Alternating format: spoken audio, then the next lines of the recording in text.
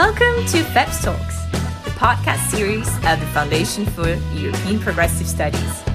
Find out more about us on feps-europe.eu. Hello, welcome to FEPS Talks. My name is László Andor. I'm the Secretary General of FEPS, the Foundation for European Progressive Studies in Brussels.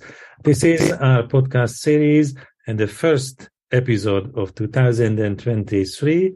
And for this first episode, we invited a member of the FEPS Scientific Council, Gerhard Stahl. And Gerhard, first of all, I would like to congratulate you for this book, which you recently published in German on China. And this book provides a basis for our conversation today, because I would say that since the book was published, perhaps the topic became even more interesting and more central for the discussions on global politics. But before we go to discuss the substance of the book, which is asking whether China is a model for the future or it's a nightmare, let me tell our listeners where you come from. You started your professional career in the German Ministry of Finance.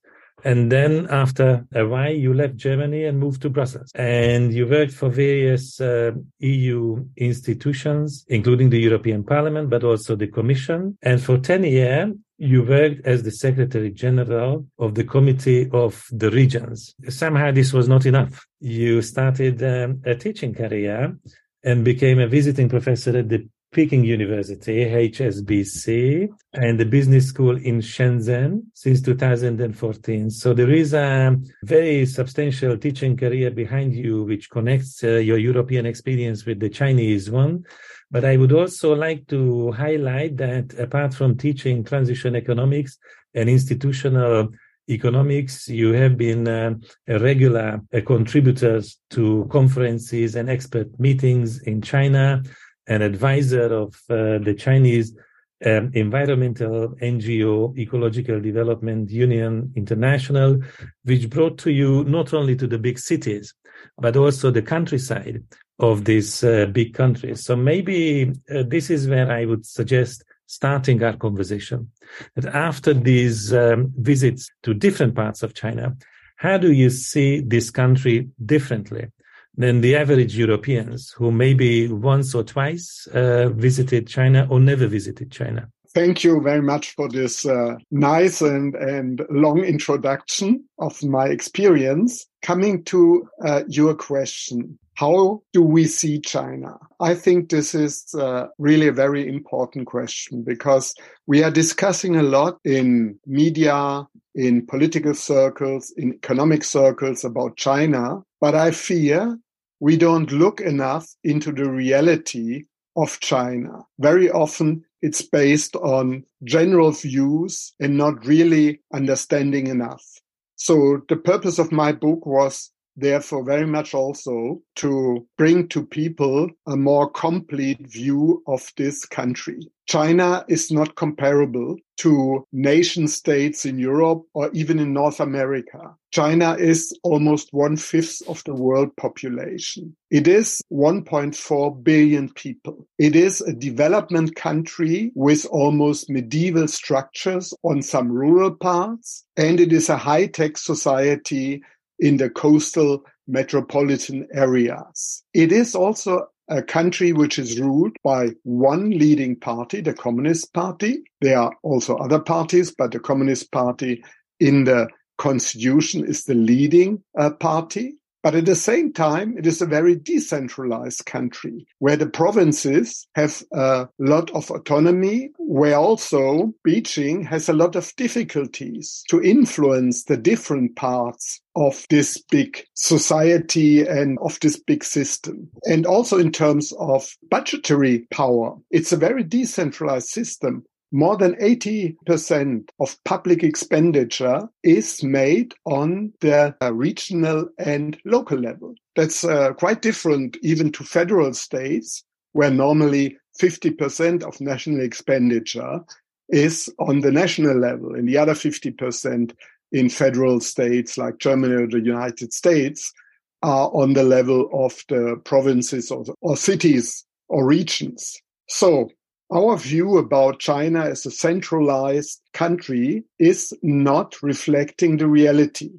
And then in addition, you have 50 different nationalities which are recognized in the constitutions with specific rights. Even if the Han Chinese are by far the dominant group, there are all these other groups who also make up this big country. So in this sense, we should see it as part of almost the world, which has the difficulty to organize this society, which is extremely different. And this complex society, does it constitute a new developmental model? If we come closer to the analytical points of your book, how this has happened? Because I think we all know from a distance that China went through a massive transformation in the last 50 years. But is this a sustainable model? Is this a model which others should look at as a kind of inspiration, at least partly? I think we can learn from China quite a lot for developing an economy.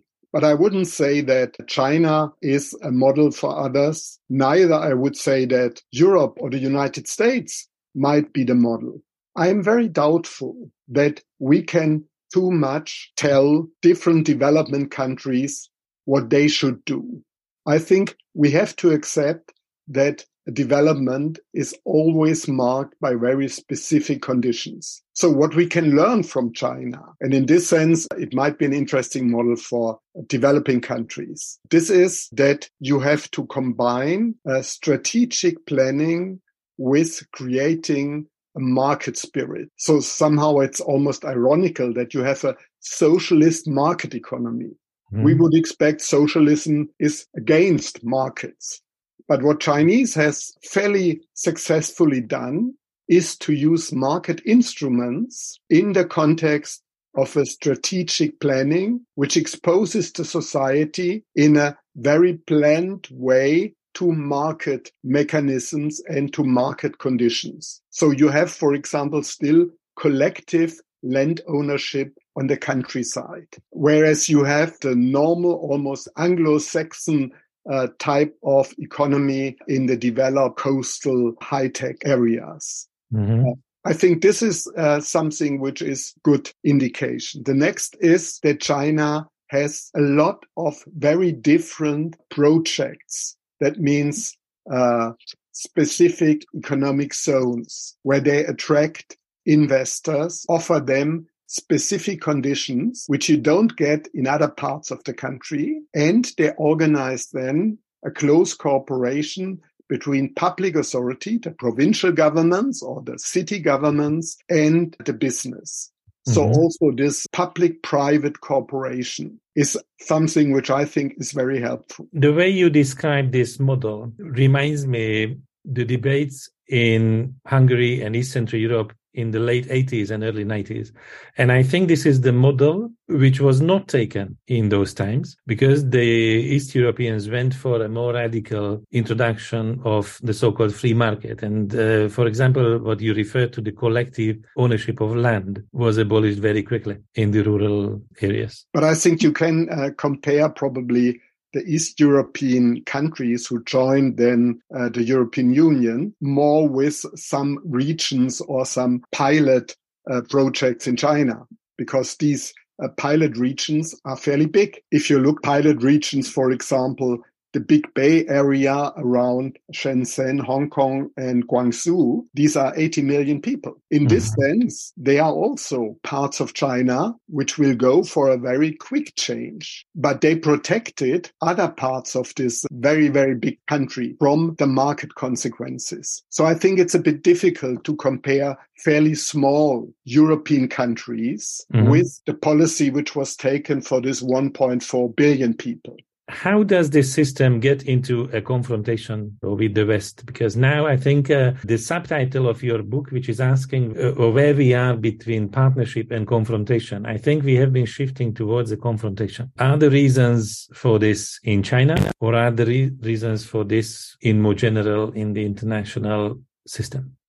So I agree very much with your judgment that we are in a confrontational situation with China. The public opinion in European countries has become very negative. And in the United States, there is a clear policy since already some years to understand, to see China as the big strategic rival. And even there are congressional resolutions supported by both parties who express the position that China is also a danger for world peace. In this sense, we are in a confrontational situation at the moment. And China will not change because this system was very successful. It helped China to become from one of the poorest countries of the world now to the second biggest and maybe in purchasing powers already the biggest economy. So why should China change? Mm-hmm. Then the question is,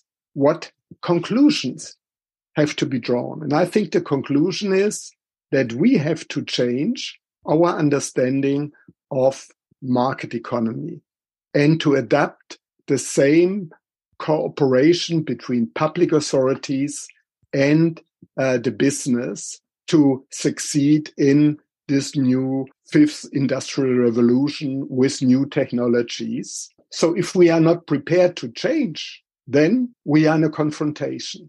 But I think if we would be prepared to change, and to a certain extent we are doing this already, then I think we have a chance to compete successfully with China and not to end up in such a confrontational setting. Let me ask, although I don't know how significant it is anymore, the COVID-19 experience, because that originated from China. Obviously, they took a different strategy to combat the coronavirus. And now, even in latest weeks, at the end of 2022, the change of the Chinese policy resulted in kind of reactions. Is the COVID-19 a kind of significant factor that's changing the relation between China and the world, or it's an episode which might be less significant than the other aspects like, technology or Chinese investment in Africa?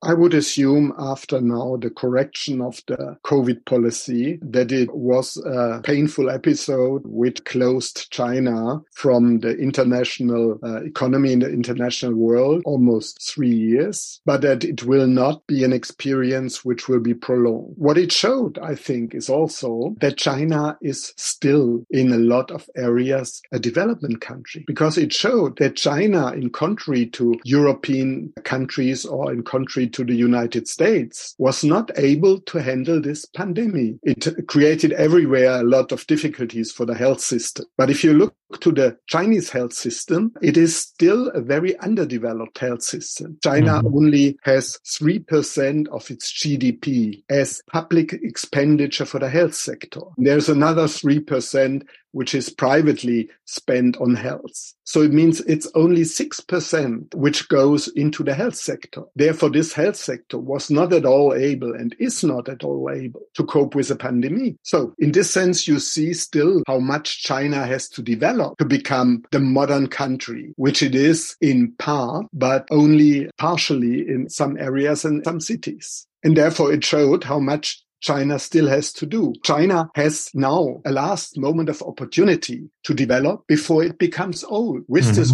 one-child policy, which was very important for enabling China to develop quickly. They also laid the ground for a society which becomes very quickly very old. And old society obviously is economically less productive, needs more social expenditure. In this sense, China has a last chance to become wealthy for most of the Chinese before becoming old. Well, this is very interesting because this might be in contrast with this general perception that China is an increasing threat. And even NATO included, something groundbreaking last year in this regard.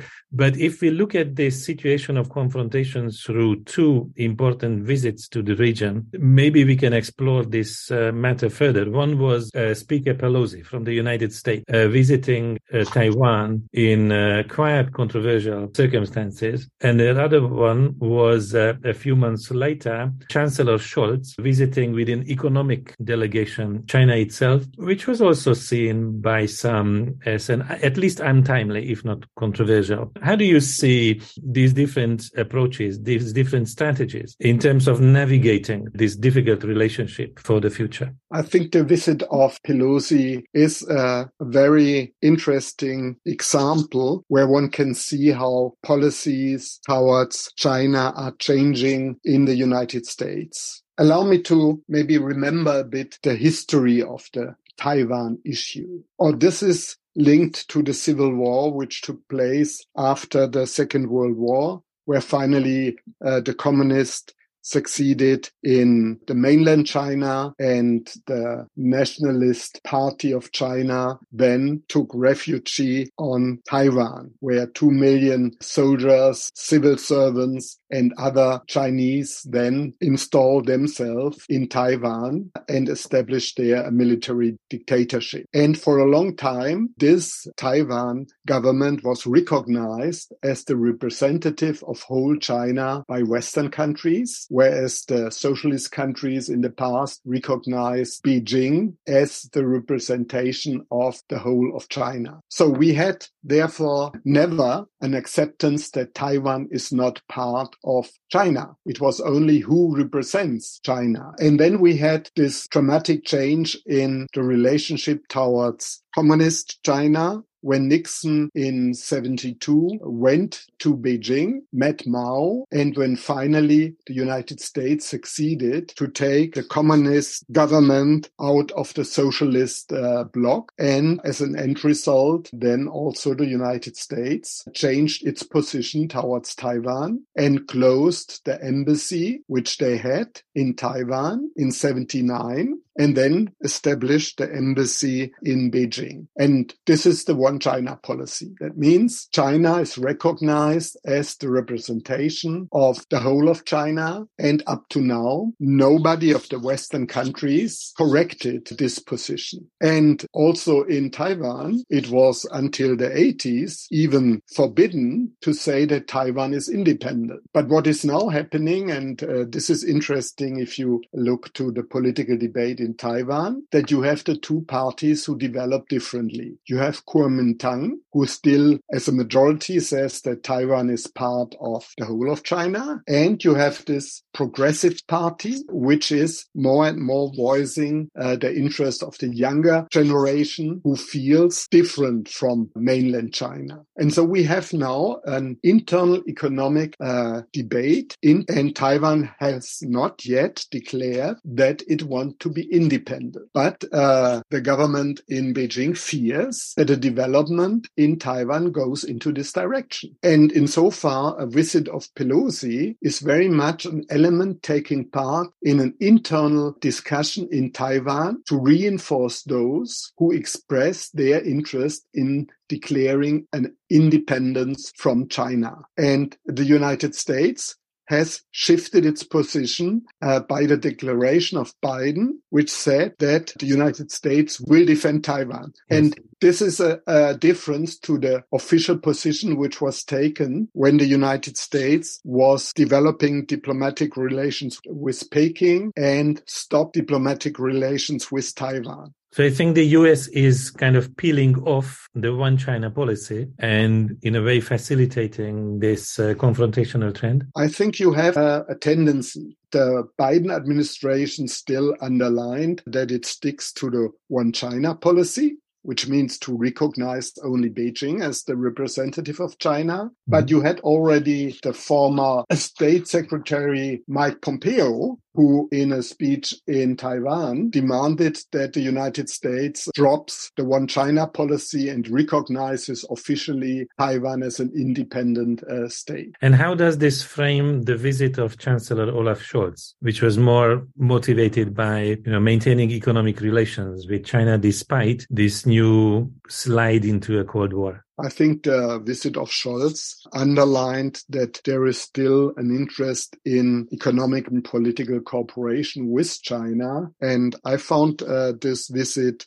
successful, even if there has been also internal critics in Germany, because Scholz not only underlined the common interest in economic cooperation, he also addressed difficult issues like the Ukraine war, and even then got a clear position of the Chinese president to say that any use of nuclear weapons is unacceptable. So in this sense, I think it's also helpful to reduce risks on the military escalation in the Ukraine war, which is terrible enough. And he also addressed questions of human rights. China continued to engage in human rights dialogue, because we have a human rights dialogue on a European level and also with different member states. So in this sense, I found it a successful visit, touching also difficult issues which are not economic issues. Assuming that this rivalry, this new global rivalry,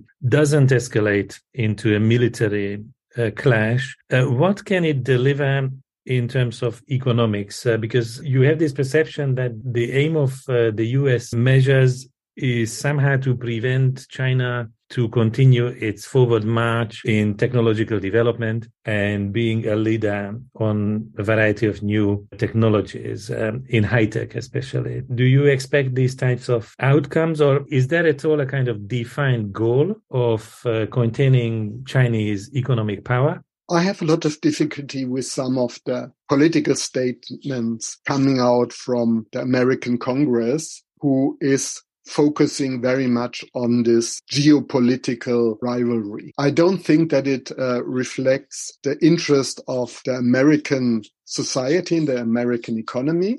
In any case, it does not reflect European interests. Very often, part of this aggressive political debate is more for home consumption, because it is good to get some positive election results if you are tough towards China. In the economic reality, I think also the American position is far more sophisticated, because if you look to American financial institutions, they are still very much engaged in China. They are still American investors who invest in China and who use this slow opening up of the Chinese financial markets very much to be there and to be the first one to be invested. So in this sense, I still see that the benefit of economic cooperation with China is seen by American business people as well as by European companies. So I'm not sure what will be the end result between this effort to stop the transfer of technology and therefore deprive China from a quick further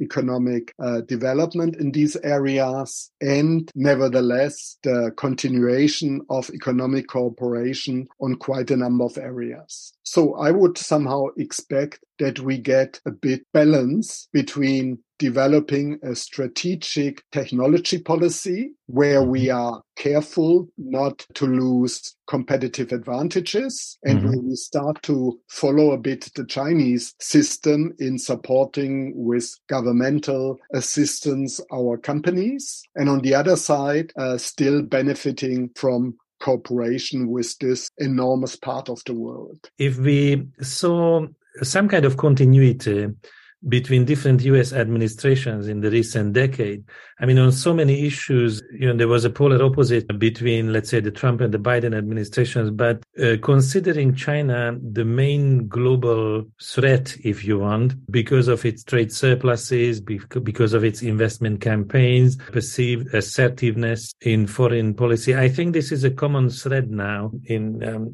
diverse trends or streams of US foreign policy. And there are many opinions you can hear that what is happening in Ukraine or vis-a-vis Russia is basically some kind of preparation for a greater confrontation, which is about the main issue, this kind of duopoly in the global system between the United States and China. Is it exaggerated in your view? I think there's the real risk that we are sleepwalking somehow in a confrontational world, which would not at all help the Western countries, and it would neither have any benefits for the authoritarian part of the world. But as you described very correctly, there is somehow more and more aggressive policy, and this idea to put China and Russia in the same baskets and declaring that there is an authoritarian world against democracies is building up a mindset which might lead to geopolitical confrontation, including even military risks and even wars. And there is quite a literature in the United States declaring more or less that this geopolitical conflict might be unavoidable. There's a nice name, Thucydides trap, which was created to say that if new power is threatening the position of the existing hegemonial power, this normally leads to confrontation and war. And therefore, I think the risk of ending up in a tragedy, therefore it is very much necessary to look into the reality of China and see that this is a sophisticated, big part of the world and not simply an authoritarian regime, which we put in the baskets with, for example, Russia. Russia is not comparable to China. China does not have any interest in a military confrontation. China is successful in a peaceful world, whereas Russia was no more successful in a peaceful world. The only instrument which Russia had left was the strong military to defend its assumed interest. And this is the big difference between China. China does not need military to develop its economic interest, its political interest. I think this is a very important differentiation. Let me ask you finally just one question about Europe's position, because I think we cannot end this conversation without responding to the subtitle of your book, Are We Closer to Partnership or Confrontation from a European Perspective? Is there any chance for what we used to call strategic autonomy in the European debates to develop some kind of autonomous European policy vis-à-vis China for the coming years? I think this new world obliges European countries to be less naive and innocent. A bit under the protection of the United States, European countries could concentrate on the economy and not having a real strategic view about other parts of the world. And this was very much the situation also for the German government or the different German governments. They did not look into too much geopolitical questions. They concentrated on economic developments. And I think this time is over. So Europe has to look into all aspects which are of importance to be able to stand a competition in this new multipolar world. And for this, you need